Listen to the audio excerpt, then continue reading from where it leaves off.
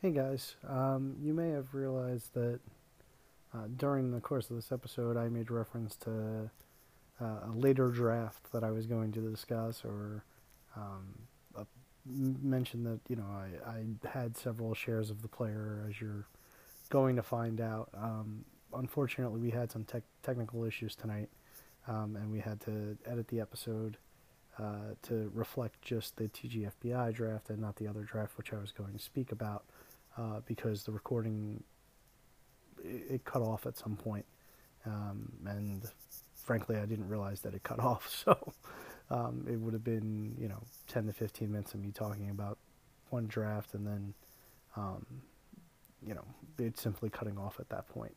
So what we did was just cut it at the one draft and make it as high quality as we could. I apologize for the fact that the episode is somewhat incomplete, but we'll be back next week, and we would probably be best suited to discuss the other draft with the other members of the staff anyway. Again, thanks so much for listening. I hope you found the episode useful, and we'll be back next week. Hello out there, and welcome to the Fantasy World Order Fantasy Baseball Podcast. I am Pat Donovan, flying solo tonight, and we have a couple of draft reviews for you tonight. I'm going to walk you through my TGFBI draft from a few weeks ago, but let's kick off tonight's show with some news items. The big news is Luis Severino is out until at least May due to his shoulder problem. Obviously, not a good look. If you have not drafted yet, if you're going forward this weekend, you're going to have to push Severino down your board a bit. Where he starts to become interesting to me is probably in the 35 starting pitcher range. Off the top of my head, I think that's a pretty decent spot for him. Obviously, he presents some upside there. If you can get him as your fourth starting pitcher, that's really, really ideal. But even if you've got two solid names, I have no issue with him as the third. You just have to make sure that you grab some safety down the line. I fully expect him to return and to be healthy, but you can never really tell with injuries. And the fact that the time frame is now May, you start to look at that through an optimistic lens, and you can get into the middle of May and then June, and you're talking about a real significant chunk of the season. Not that a month isn't significant, but it could be a long time before we see Luis Severino. AJ Minter, Mike Foltynewicz, Andrew Heaney are all not going to be ready for opening day. Minter is throwing. Heaney, I believe, was shut down for elbow soreness. Folty also, I believe, is throwing. Neither Folty nor Minter are throwing from a mound. Heaney has not started a throwing program yet. Jimmy Nelson also is not going to be a part of the Brewers roster on opening day. But I think that's looking more like a fifth starter type deal, where they're going to give him a little bit more time in spring training, since they handled him with kid gloves, and bring him up in mid-April. You'll have to look for information as to timeline as to the others, but I am most optimistic on Heaney, given the fact that I feel like this is more precautionary than anything else. Kershaw is about 3 weeks out, so we're looking mid-April for him. Ross Stripling is going to be in the rotation until he returns, which basically puts Stripling in mid-April, so we're looking at about 2, maybe 3 turns through the rotation for Stripling. And there's a lot that can happen over the course of 2 to 3 weeks of the Major League Baseball season, especially when you're in the rotation with guys like Hyun-Jin Ryu and Rich Hill. So there is a shot that Stripling is in the rotation, gets his foot in the door, and stays there through attrition. We know that the Dodgers like to play games with the DL. I wouldn't be stunned if they do it again, and Stripling is mostly a starting pitcher this year. I mean, I have trouble finding his path to more than 130 to 140 innings, but I have that problem with a lot of the Dodgers starting pitchers outside of Walker Buehler. So I think that Stripling is a decent grab in drafts, of course, as I voiced previously. In terms of Kershaw, I think you've got to view him right around SP 20. I wouldn't have an issue if you were taking him in the Patrick Corbin, James Paxton range, or slightly thereafter around Jameson Taillon and Zach Greinke. I think that the innings that he does give you will be very good. I think the fact that he has seen some progression and the news has been mostly positive is a good thing. Of course, we don't want to overrate that, but the people that overrate that are going to be taking Kershaw, SP 10, SP 11, SP 12. I'm more talking in the SP 17 to 22 type range. I think that Kershaw does have a decent shot to return some value at that slot. It's not a pick that's for the weak of heart. And much like we talked about with Severino, I think you need to get some insurance in your rotation to make sure you have the innings to be able to absorb a Kershaw injury. Now, of course, that plays better where you're talking a single league format as opposed to something with an overall component. But in any event, I think that's the way that you're going to have to handle Kershaw. Yu Darvish has a blister. He had to leave his start. He's throwing Friday. Not terribly concerned about that. Matt Strahm and Chris Paddock have moved closer to a rotation spot in San Diego. I saw Strahm pitch today. I thought he looked great. The slider was really working. He made a Brewers lineup that has seen him before in his previous start look pretty foolish on a number of occasions. And when they did make contact, the contact was not of a strong variety. And Paddock looks awesome with his fastball command. The velocity has sat in the mid to upper 90s, mostly touching upper 90s. But when you can command your fastball that way in the mid 90s, you've got a really, really strong foundation. As I've mentioned, that's something that I've really looked for in pitchers this year, which is strong fastballs, and Paddock certainly has that. I like the change a lot, and the curve is coming around. I think both of those guys are players to target this weekend. You will not have them for the entire season, but I could definitely see a scenario where you get them through 130 some odd innings, sort of like the Los Angeles Dodgers starters, without the premium involved, although they are both rapidly rising up draft boards, as you're going to see tonight. Craig Kimbrell is talking to the Brewers. When it comes to that, I'll believe it when I see it. The Brewers obviously have an amazing pen. Their rotation is interesting, but it's a lot of question marks. So I don't know if their thought process is reinforce the pen because the rotation isn't as strong. And you can kind of use Knievel and you can use Jeffries and you use Hader to supplement the rotation. And then you get it to Kimbrel in the back end. I don't know. It seems to me that there are other teams out there that could use Kimbrel more than Milwaukee. So with that being said, I just don't know that I see this being the location where Kimbrel ends up. Michael Fulmer has to have Tommy John. He's going to be done for the year. Of course, he had the issue with the velocity earlier this spring where he was down 5, 6, 7 miles per hour over last year. The thought was that it was a lower body issue with his mechanics. That has turned out to be false. And he has got to go under the knife for Tommy John. So he will miss this season and probably a portion of next season. Finally, Jung Ho Kang has won the Pirates' third base job. I think he's a great late flyer with decent average skills and pop, and he's got a pretty decent shot to hit in the middle of that lineup or to work his way into the middle of that lineup, which is not outstanding, but there are players there that he can certainly drive in. And I should add, not as the as I falsely stated that Gong was the last news item, Gregory Polanco is also on his way back, and he could start playing in minor league games in mid-April, which would put him on the path to return roughly. I would say probably early May would be more realistic, potentially late April. So, he's another name to keep an eye on given the positive reports.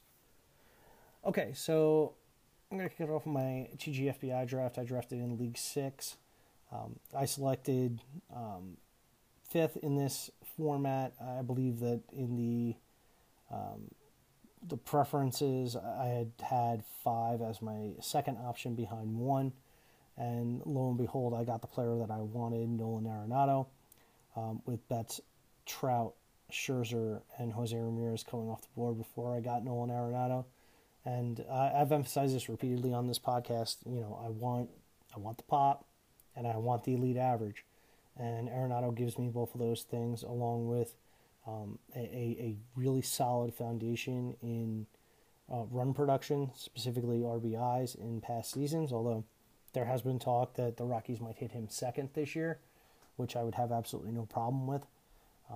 So yeah, I mean he was the number 4 player on my board. So to get him at 5, I thought there was a little bit of value there. I know that he's typically been going towards the back or middle of the NFBC drafts. So this might be a little high compared to his ADP. But I was very happy to get him there, and my thought was that I had a realistic shot to go Arenado and then come back and take Charlie Blackmon and sort of get the Colorado pairing, number 1. Number 2, get the potential RBI leader and the potential runs leader. However, coming back in round 2, I saw Paul Goldschmidt was sitting there, and I had to struggle with which one to take. And I ended up taking Goldschmidt because I believe that the first base pool is weaker than it is in outfield. At least at the moment I felt that way. I can tell you in retrospect I'm not convinced that that's true in a 5 outfielder format.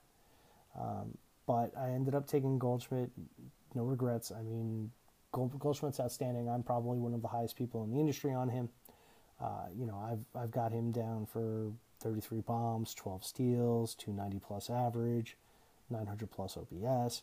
I'm not at all concerned about last year's struggles. I think that a lot of that might have been noise from the ballpark. He's obviously changed venues now. I think that he's going to fit fantastically into that Cardinals lineup. And I just have no real concerns about Goldschmidt. I know some people have said, well, he's getting up there in years. He didn't run as much last year. I mean, when you're talking about range of outcomes, right? You can't look at Goldschmidt as a 25 steal guy anymore, and I don't think anybody does. But I would put 7 steals towards the lower end of his probable range of outcomes. We haven't seen any significant decline in terms of his speed. I know the Cardinals haven't run much in recent years, but they've got a new manager now. And I've said this before to my colleagues, and I believe I've said it on the air. I mean, Paul Goldschmidt's not the type of player you're going to tell you can't steal first base. He's one of the league's elite players, and he's also a very good base runner, generally speaking. So he scores pretty well in terms of efficiency, so I'm not terribly concerned about him being tied to first base. Blackmon, by the way, went at the end of the round, so he lasted another 4 picks, and the garage guys started out with Mookie Betts and Charlie Blackmon, which is a fantastic combo. Okay, so then coming back around, my thought was Arenado, Goldschmidt, and then grab a pitcher. I was hoping that one that I liked would get back to me. I ended up taking Carlos Carrasco. I see now that in order to take Carrasco, I passed on Trevor Bauer. That is not something that I would do at this present time, but apparently it is something that I did decide to do in the moment a few weeks ago. But Carrasco is super solid. I wanted the safe floor. I wanted the the 10 plus K per nine, the low threes ERA, the filthy changeup, the ideal situation in the AL Central. And I do have Carrasco quite a bit higher than most. I mean, Carrasco tends to fall in the outer realm of this range of starting pitchers, and I clearly see him in the middle of this sort of tier of aces, or if you want to call it tier 2, because you have Scherzer and DeGrom and maybe Sale in a separate tier. I've got Carrasco inside my top 10, so it's not a pick that I in any way feel bad about at this moment. It's just I probably would have taken Bauer over him at this point. But, I'm perfectly fine with Carrasco being the ace of my staff. I feel like he provides me with a pretty safe floor. I don't see any way that he really falls outside the top 20 to 25 starting pitchers, barring injury. Age really isn't a concern with him just yet. I've watched him pitch this spring. I think he looks pretty good. Then coming back round 4, I wanted Gary Sanchez in this format because it is a 2-catcher format. I feel like he's a major difference maker. I know last year obviously was a terror for folks, and believe me, I was on it. I had a couple of shares of Sanchez and was one of the people taking him pretty high. So, yeah, I felt the pain last year, but I'm not going to let that deter me. StatCast data was still very, very strong. I think that there was an injury here with his shoulder, in addition to some other nagging stuff that he was dealing with. And, I think he was a little bit snake bit in terms of what happened, and I think that shows in the BABIP. I mean, obviously, some of the issues were his own. I mean, there were times where he just seemed lost at the plate. There weren't very many line drives in the profile. There were a ton of infield pop-ups. So, there were issues there, but I'm willing to give Sanchez another shot in an attempt to cash in on the upside as the Yankees' everyday catcher, a guy that can hit 30-plus bombs and bat around 260, 265, which I believe is his true talent. I mean, even after last year's dreadful BABIP season, he's still a 270-some-odd career BABIP guy. And I think last year is a total outlier. So, I mean, I view him more as like a 285 type BABIP talent. Combine that with the power and a strikeout rate that's typically been non-egregious. I don't have many reasons to doubt Sanchez other than, just a dreadful year with dreadful luck and a lot of injuries. And that's exactly the type of asset that I like to buy back in on. So I pulled the switch on Gary here, and I actually think it's a really nice pick. For the record, he went 6 picks after JT Realmuto here. Okay, so then in round 5, coming back, I've got Gary along with 2 good average sources, and I was very concerned about batting average in this format because it was something that bit me last year. So coming back, I took Daniel Murphy. I felt like there were still plenty of outfielders on the board that I liked. I wanted the elite batting average from Murphy. I wanted to lock in a capable asset at second base as well because I view second base as a position that sort of has a pretty steep cliff after a certain point. Obviously nothing wrong with having 2 Rockies. I think that, the run production will be there for Murph as well. I think he could hit 25 bombs, in the mid-20s range. And the batting average, he could very easily lead Major League Baseball, provided he stays healthy. And all indications are that he is healthy. And for the most part, I mean, in the second half last year, when he finally did get healthy after dealing with the knee problem, he was pretty much back to form in terms of what he did. So there's not much of a reason to doubt him there. Coming back around round 6, I took Mitch Haniger. I've been on Mitch Haniger for a while now. This is sort of where I just want to take an aside and just note. I mean, looking at this, I waited until round 6, and this is pick. This is pick 86. So I've waited until this point to take my first outfielder, and while I like Mitch Haniger, and I do think that there is actually a little bit of upside that's sort of being ignored here, and I think the upside comes in the form of speed on a team that is going to need to maybe not create offense, but they're going to need to score runs in order to win ball games, because I don't think their pitching staff is strong enough, and generally I don't think that they're overly competitive. So I think that lends itself more to a sort of a freelance attitude on the base paths. Mitch has always scored well as a base runner. He's a very heady player. He's got enough athleticism to certainly steal bases.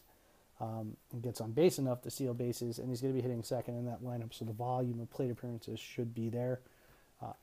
I think that, I'm not going to project him for something like 15, 16, 17, 18, but I feel comfortable projecting him in the double-digit range, low double-digit range, to go with 25, 26, 27 homer pop. I believe that the batting average is something that the projection systems have missed on. Watching Mitch play, the amount of hard contact he makes, the types of contact he makes, his ability to control the strike zone. To me, I think he's a 275 hitter, true talent. And I think the projection systems have him down in the low 260s. So, I mean, this is just a five cat guy at a position of need at this point, because I haven't taken an outfielder. And while Mitch maybe doesn't have the sort of upside that a Yasiel Puig might have, I feel much better about his floor as well. So coming back in round 7, I dipped back into the pitching pool. I took Zach Wheeler. Some pitchers that were on the board at this point that I took Wheeler over: Herman Marquez, Luis Castillo, Miles Mikolas, Chris Archer a couple of rounds later. And it wasn't really close to me. This was one I was sweating out. I really wanted Zach Wheeler. I've said it on the podcast before, and then I've got another share of him, which I'm going to, talk about tonight, and I won't go into detail about Zach Wheeler again. But it's just, it shows that this was a player that I really wanted and have really prioritized. When we talked about him in the starting pitching preview, that the fastball is fantastic. It's a grade A pitch, and he's got a plethora of secondary options that gives him a sort of a high ceiling with each start, and the ability to have a high floor now that the fastball has taken a step forward. The team around him is better. I think that gives him a better shot at wins, for whatever that's worth and whatever your format is. But in the second half last year, he was one of the best pitchers in baseball. And not only does he have the ability, I think, to generate more swing and miss than he's shown, but he's also a fantastic manager of contact. He's among the league leaders in soft contact allowed and among the league leaders in limiting hard contact last year. So you've got the stuff to generate whiffs, you've got the stuff to generate outs when the ball is put in play. You've got a high ceiling in terms of what he can do on a start-to-start basis, along with the high floor because of the fastball. It's a very appealing package. I mean, the only question there is health, and I've never been one to, chase or be chased away by injury history, especially when a guy's coming off a season where, he threw, I think it might have been over 180 innings.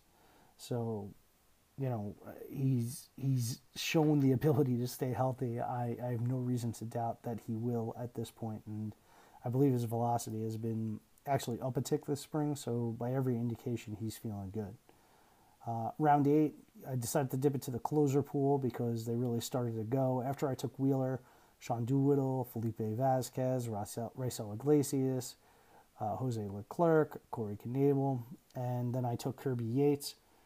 Yates is a guy I've identified as the as the pitcher that I think could potentially pull a Blake Treinen this year. Obviously, this isn't the Blake Treinen price from last year, but there was a run, and I felt like there was a significant drop-off after Yates. I look at guys that went after him. You got your Wade Davises, you've got your Ken Giles, David Robertson, who may or may not have the job, Jose Alvarado, who might open sometimes, Cody Allen coming off a bad season last year. So, to me, he was the end of the tier. I felt like I needed to grab him here. He's got outstanding swing and miss stuff. The K rate is going to be fantastic. He'll help my ratios.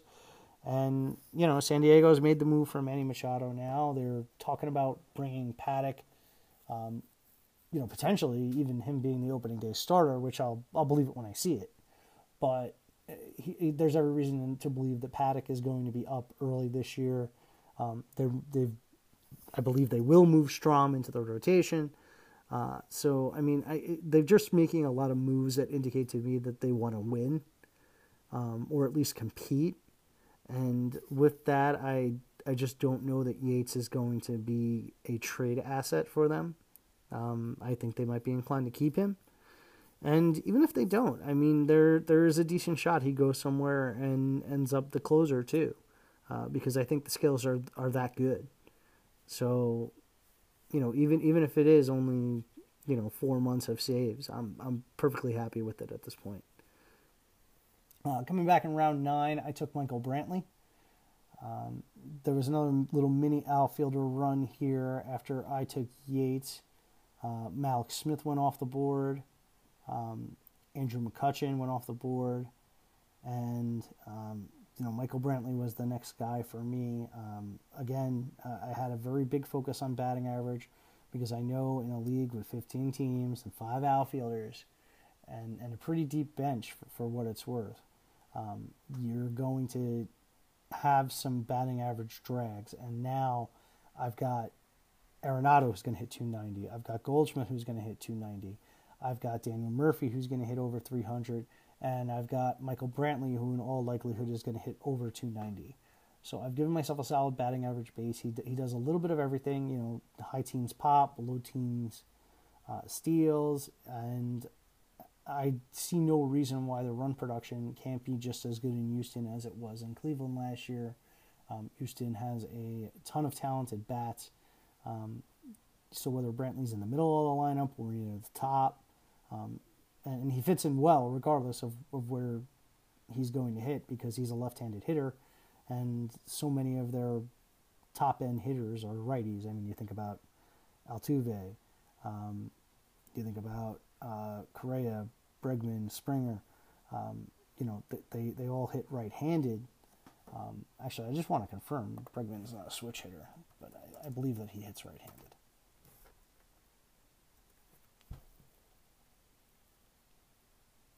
Yeah, Bregman's a righty. Okay. So yeah, you have a lot of right-handed bats there, and Brantley fits in nicely across any of those 4 slots, even at the back end of it, if they want to stack the 4 righties and then hit them with the lefty. I like Brantley, and again, he's like Wheeler. He was healthy last year, and I've got no indication that there's a problem. So I'll take my shot here, and it's not an extreme asset, right? Like this isn't Trey Turner, this isn't Giancarlo Stanton. This is a player that has a skill set that is unique, but it's also not irreplaceable. So he's a decent asset to also take the risk on in terms of, betting on him at this cost and then not having to undo your whole team if it goes south. Okay, and then coming back, once again, I'm staring at Haniger and Brantley, and I'm concerned about my outfield still. The pitchers are also starting to go. So I was concerned with Stephen Piscotty, who was my first pick, and then Yu Darvish, who I ended up getting on the wrap. So I got both of them. But Piscotty was a target here. I mean, I'm a big believer in what he did over the season second half. I mean, obviously he went through, his personal hell with his mother, which is incredibly sad. And that's sort of the human element in all this. And after she passed, and he went through his grief cycle or whatever it was. I don't pretend to get inside the guy's head, but there's no question that he certainly was a much better hitter and had returned to his prior form, and probably even exceeded what he did with the Cardinals in the second half. And the first game of the season was yesterday morning, because I'm recording at 12:30 at night. Was yesterday morning, and he popped the first homer of the year straight out to center field off of Marco Gonzalez. He was hitting 3 in the A's lineup. I don't know if that's going to be a permanent thing, or if it's just against lefties and he'll shift back to the 5-hole against righties. But in any event, that lineup is awesome, and him being at the center of it means there's going to be plenty of run production, as we saw last year. I've always been a big fan of his. I think that the batting average can also come up. I think he's true talent, much like Haniger, like a 275, 280 hitter. He's sort of had a little bit worse on the BABIP block. I can see that turning around. We've got lots of hard contact here. Obviously, Oakland's a difficult park to hit in, so maybe that does drag him down a little bit. But yeah, I think that Piscotty was among one of the better hitters in baseball in the second half, and if he wasn't in Oakland and was in, Boston or on the Yankees or in Milwaukee, for instance, I think he would be given a lot more respect than this and be going much higher. Yu Darvish on the wrap. This is obviously pre-blister, but again, as I mentioned at the top of the show, I'm not terribly concerned about it. He's throwing on Friday. He's come out. He's looked pretty good this spring when he has thrown. He had that rough first outing, but has since rebounded. The velocity's good. He says he's feeling good. The arsenal looks intact. And, this is a guy that was annually taken inside the top 15, top 20 starting pitchers. And now he's going, I believe when we did the ADP show, he was going close to 40 or even outside the top 40. And that's in line with what he went for here. I mean, you're looking at an arm that's roughly just glaring at the screen, probably about 35 or so. And I think that's a fantastic price. Now, yeah, I am carrying a little bit of risk with Wheeler and Darvish, but that's why I felt like I wanted to take Carrasco to get the base.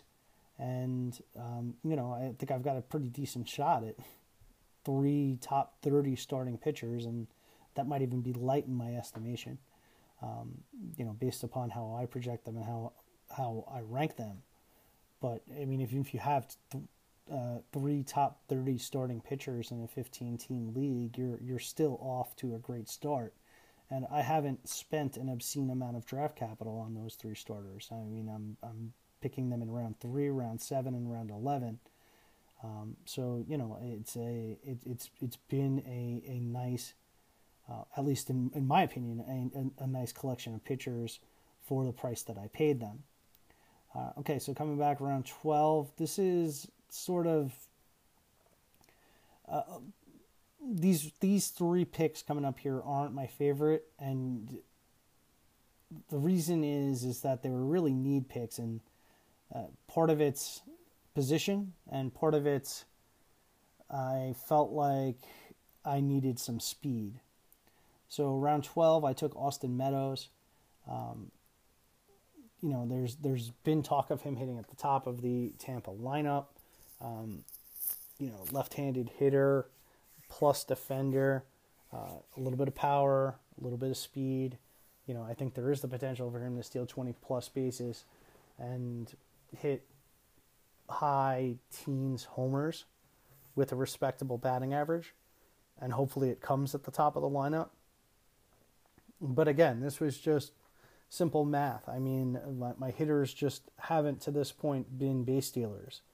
So I mean, I've got Arenado who doesn't steal. I got Goldschmidt who's going to chip in somewhere between 10 and 15 in my mind. Sanchez doesn't run. Murphy doesn't run. Haniger, I think, can steal double digits, but it's on the low end. Brantley, I think, can steal double digits on the low end. Piscotty, you're looking maybe a handful. So I felt like I needed to start to add to the speed base, and this is something that we've gone on about on this podcast, which is that people are insane over speed. But when you're playing in a 15-team format, you start to see the scarcity of it. Whereas I think that's something of a disconnect is when you go to a format that's not as deep, the speed is more plentiful, and when you go to a head-to-head format and you don't have to worry about an overall component, or even in a roto format where you don't have an overall component, the need to have such a significant base in speed is simply not as important and not as prioritized.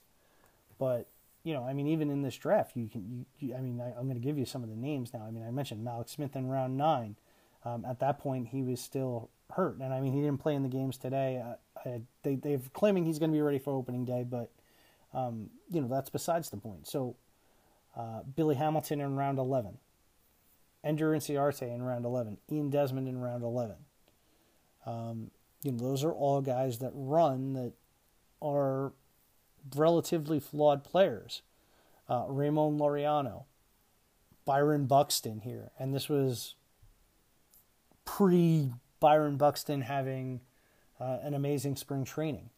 So all those stolen bases came off the board, and you're starting to do the math in your mind, saying to yourself, all right, well, I've got to get some steals. Well, Meadows is on a team that doesn't deter their guys from running, has the ability to run, and has a shot to hit leadoff for a pretty underrated offense. So while I wasn't in love with the pick, in part because I missed out on Rich Hill because of it, but Garrett Hampson went right afterwards, and Hampson was another guy I was weighing, but I felt that Meadows' opportunity was a little more secure than Hampson, and that's turned out to be a pretty decent opinion based upon the way Ryan McMahon has performed. I just don't know that Hampson is locked into everyday at bats to start the year. He might need an injury or something else to happen in order to get there. I do love his talent though, but to me, I think Meadows was the right pick here, and that put me at 4 outfielders now. So now I've sort of resolved my issue with the outfielders by having Haniger, Brantley, Piscotty, Meadows, and while they're not the highest upside quartet, it's enough there, and it's enough of a mix of talent that I felt pretty good about that positional group again, much like starting pitcher, where I didn't invest premium capital in it. I at least got 4 guys that I feel confident in and 4 guys that I feel comfortable with. Following up the Meadows pick, I took Joey Wendell. This was a situation, again, where I felt like I sort of chasing the outfield there for a little bit. I sort of fell behind on middle infield, and I saw Hampson go. And earlier in the 12th round where I took Meadows, I saw Elvis Andrus go, and I remember he was a guy that I was eyeballing. So I started to reach a point where I needed some middle infield help, and I got sniped on Jorge Polanco right before I selected, and then Rich Hill went.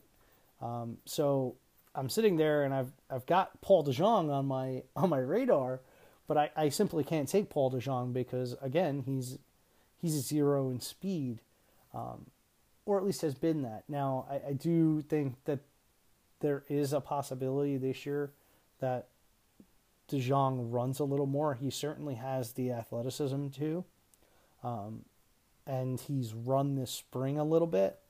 So, he could be a sneaky source of, 7 to 10 stolen bases, but I didn't feel comfortable betting on that, and even at 7 to 10 stolen bases, it wasn't what I needed. So I took Joey Wendell. I like the versatility. I've mentioned it several times.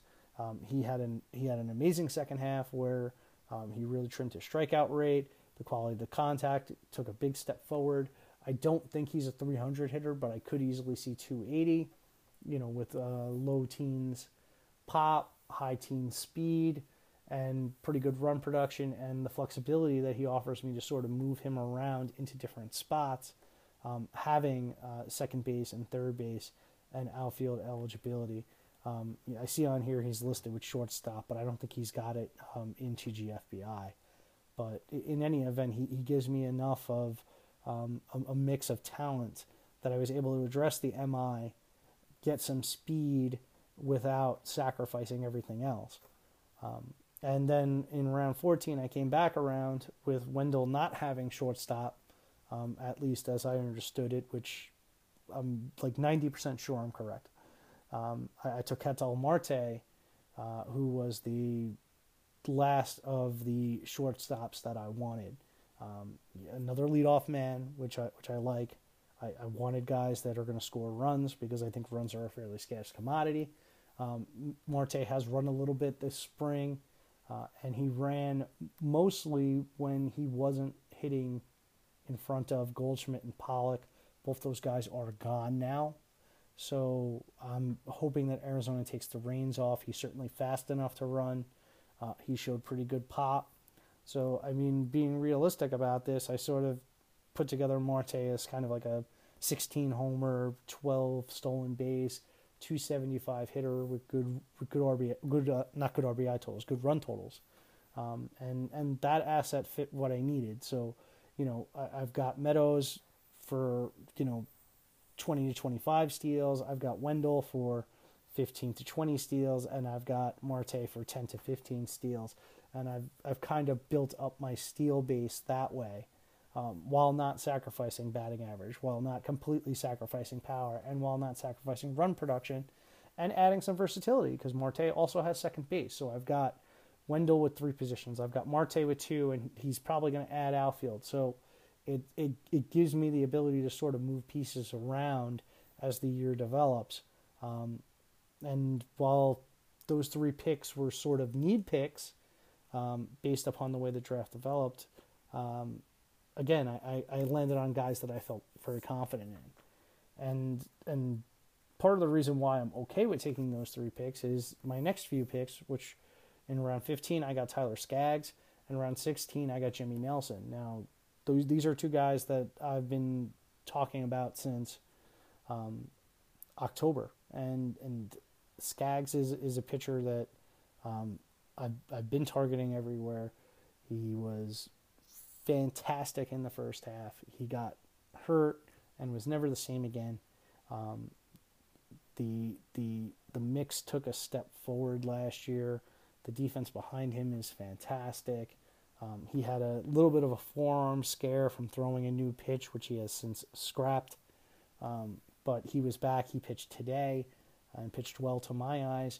So I'm not worried about Tyler Skaggs. I think that he's still a fantastic value. Yeah, there are injury concerns. He's never been able to stay healthy, yada, yada, yada. Round 15 in a 15-team league, it's a no-brainer to me. And Jimmy Nelson in round 16 also is a no-brainer. I mean, again, he's been pitching. There's been no reports that he's had any sort of considerable setback. I know that they kind of pulled him back at the start of spring training, but since then he's been ramping up. I just think that this is precautionary. I expect him to be in the rotation in mid-April. I think that he is probably their best shot at a frontline starting pitcher among the staff, and I like a lot of their pitchers. I mean, I like Corbin Burns. I like Brandon Woodruff. I think Freddie Peralta is interesting. I don't know that he's very good. I mean, we've seen Chase Anderson be good. I don't feel very confident about him, but there's some talent on that staff. But I think the most talented pitcher is Jimmy Nelson when he's healthy, and I think that he's going to get back to form with health. The outing that I've seen, he looked good. He looked like he was a little. He had a little case of nerves because he hadn't pitched, but I mean the stuff looked live. He was maybe having a little bit of trouble commanding it because of the jitters, but other than that, I mean, I think that Nelson is capable of a top 30 type season, And there's just not that many guys going at this point that are capable of that. I mean, Marco Gonzalez went immediately after him. Alex Reyes certainly has the stuff to put that together, but I don't know that he's going to have the opportunity. John Lester, Jose Quintana, maybe in their best outcomes they do, but their recent track record suggests otherwise. So I mean, to me, Nelson was the guy that jumped off the page. So around 17, 18, 19, Steven Souza, Jake Lamb, AJ Minter. I mentioned Minter earlier. I've got him in 2 places. I'm a little discouraged by the fact that he isn't going to be ready for opening day, and mostly because I think that gives Arodys Vizcaino a chance to run with the closer's job. He's been throwing, so I mean, I'm anticipating that there's not a significant issue here where he's going to be out a large amount of time, but I do worry that Minter sort of falls back from a timeshare where, he could seize the job to Vizcaino converts, the first 4 or 5 chances and sort of just takes the job and runs with it. With respect to the 2 Diamondbacks, I mean, I've talked about Souza many, many times. He's got significant power. He's got some speed. In 2017, he had a 30-16 season, and I believe that season could have been even better, especially with respect to the batting average, which was hovering around the 260s prior to a hip injury, and it just never quite rebounded thereafter. Now, injuries are always going to be a problem. They've added Adam Jones, which puts a little bit of a squeeze on Souza, but at this point, it's almost tough to find 30-15. I mean, Kevin Kiermaier is more of like a 10-20 type. Trey Mancini is like a 25 homer type, but no speed. Shin-Soo Choo is a low 20s pop guy with a handful of steals. Jay Bruce could pop 30 bombs, but he ain't going to steal any bases, and so on and so forth. So, I mean, this was sort of a unique player. He's going to hit in the middle of that lineup, and I like the fact that run production is going to be there. And then Jake Lamb, again, it's upper 20s pop, handful of steals. The batting average won't be great, but this is why I went out and I've got Murphy and I got Brantley and Goldschmidt and Arenado were priorities because Wendell was a guy that I wanted as well. Because I've got that batting average base to absorb these 245s and 250s that Souza and Lamb are going to give me without killing my batting average completely. So they were very easy picks in my mind. Then I took I'm so excited to talk about Matt Strahm. I took Ryan Zimmerman, and then Matt Strahm, and then John Hicks. Zimmerman, I've said it on the podcast, he's a significant value to me. It's going to be a guy that could hit for 270, 275 with 25 bombs and good run production and a really good lineup. We're just a year removed from what was a top 50 hitter season, and he's going in round 20. So he's going close to pick 300 in this draft, and this was well above his ADP. So you can get him even cheaper than this. I'm all over him. Matt Strahm, you obviously know I'm all over. This was the ideal time to take him because the momentum hadn't yet picked up. Now the momentum has picked up, and I'm still on board as you will see. It's just he's not quite the value that he was even a few weeks ago. But I still think the juice is worth the squeeze, as they say. And John Hicks, we're 2-catcher format here. The press around the Tigers has been that they want to get Hicks 400 to 450 plate appearances between backup catcher and first base and DH. That's exactly what I want. I was a big fan of Hicks last year. He got off to a pretty nice start, and you're noticing a pattern. Got hurt and was never the same thereafter. I think he could hit 15 bombs. I think he could hit 260. And, that's pretty good out of a second catcher in a 15-team league, especially when you're one of the last teams to take that second catcher. So round 23, Leonis Martin, then Michael Pineda and Ryan Presley. Martin is slated to hit lead off for the Indians, which is never a bad thing. He's got some pop, he's got some speed. He had that crazy illness last year. As far as we can tell, he's fully recovered and ready to play. There's not a lot of talent in that Indians outfield. I know they added Cargo, but I don't think that Cargo is going to take over from Martin. And Martin is a guy that can play center, and obviously Cargo can't do that. So there's a lot to like with this pick. I mean, yeah, there's going to be some batting average struggles. Yeah, the discipline is less than ideal, but he's also a guy that's changed his swing a little bit. It's got a little more pop than it had. He's stolen 20-plus bases before in a Major League season. So I thought that this was a significant value in round 23. Round 24 coming back, Michael Pineda. This is a pitcher that can fill the zone with strikes, pitching in a considerably better ballpark than Yankee Stadium, where he spent most of his at least the last few years of his career. I know he had spent time in Seattle before that. You temper your expectations, because obviously he's going to give up the homers and he's going to have his starts where the command inside the zone is not there. But he's also got the stuff to generate swings and misses.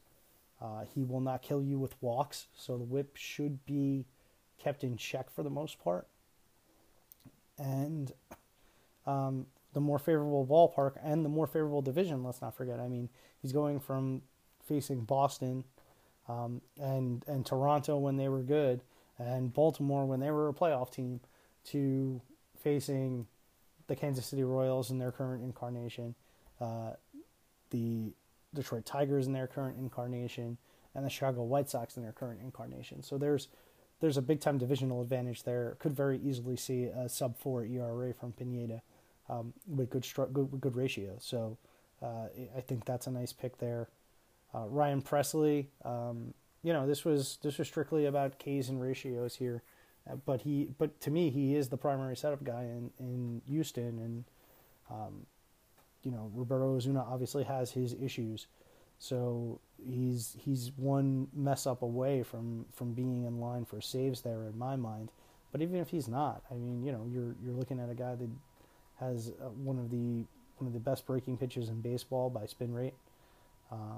A guy that excelled when he got traded to Houston, but even in his time in Minnesota was outstanding last year.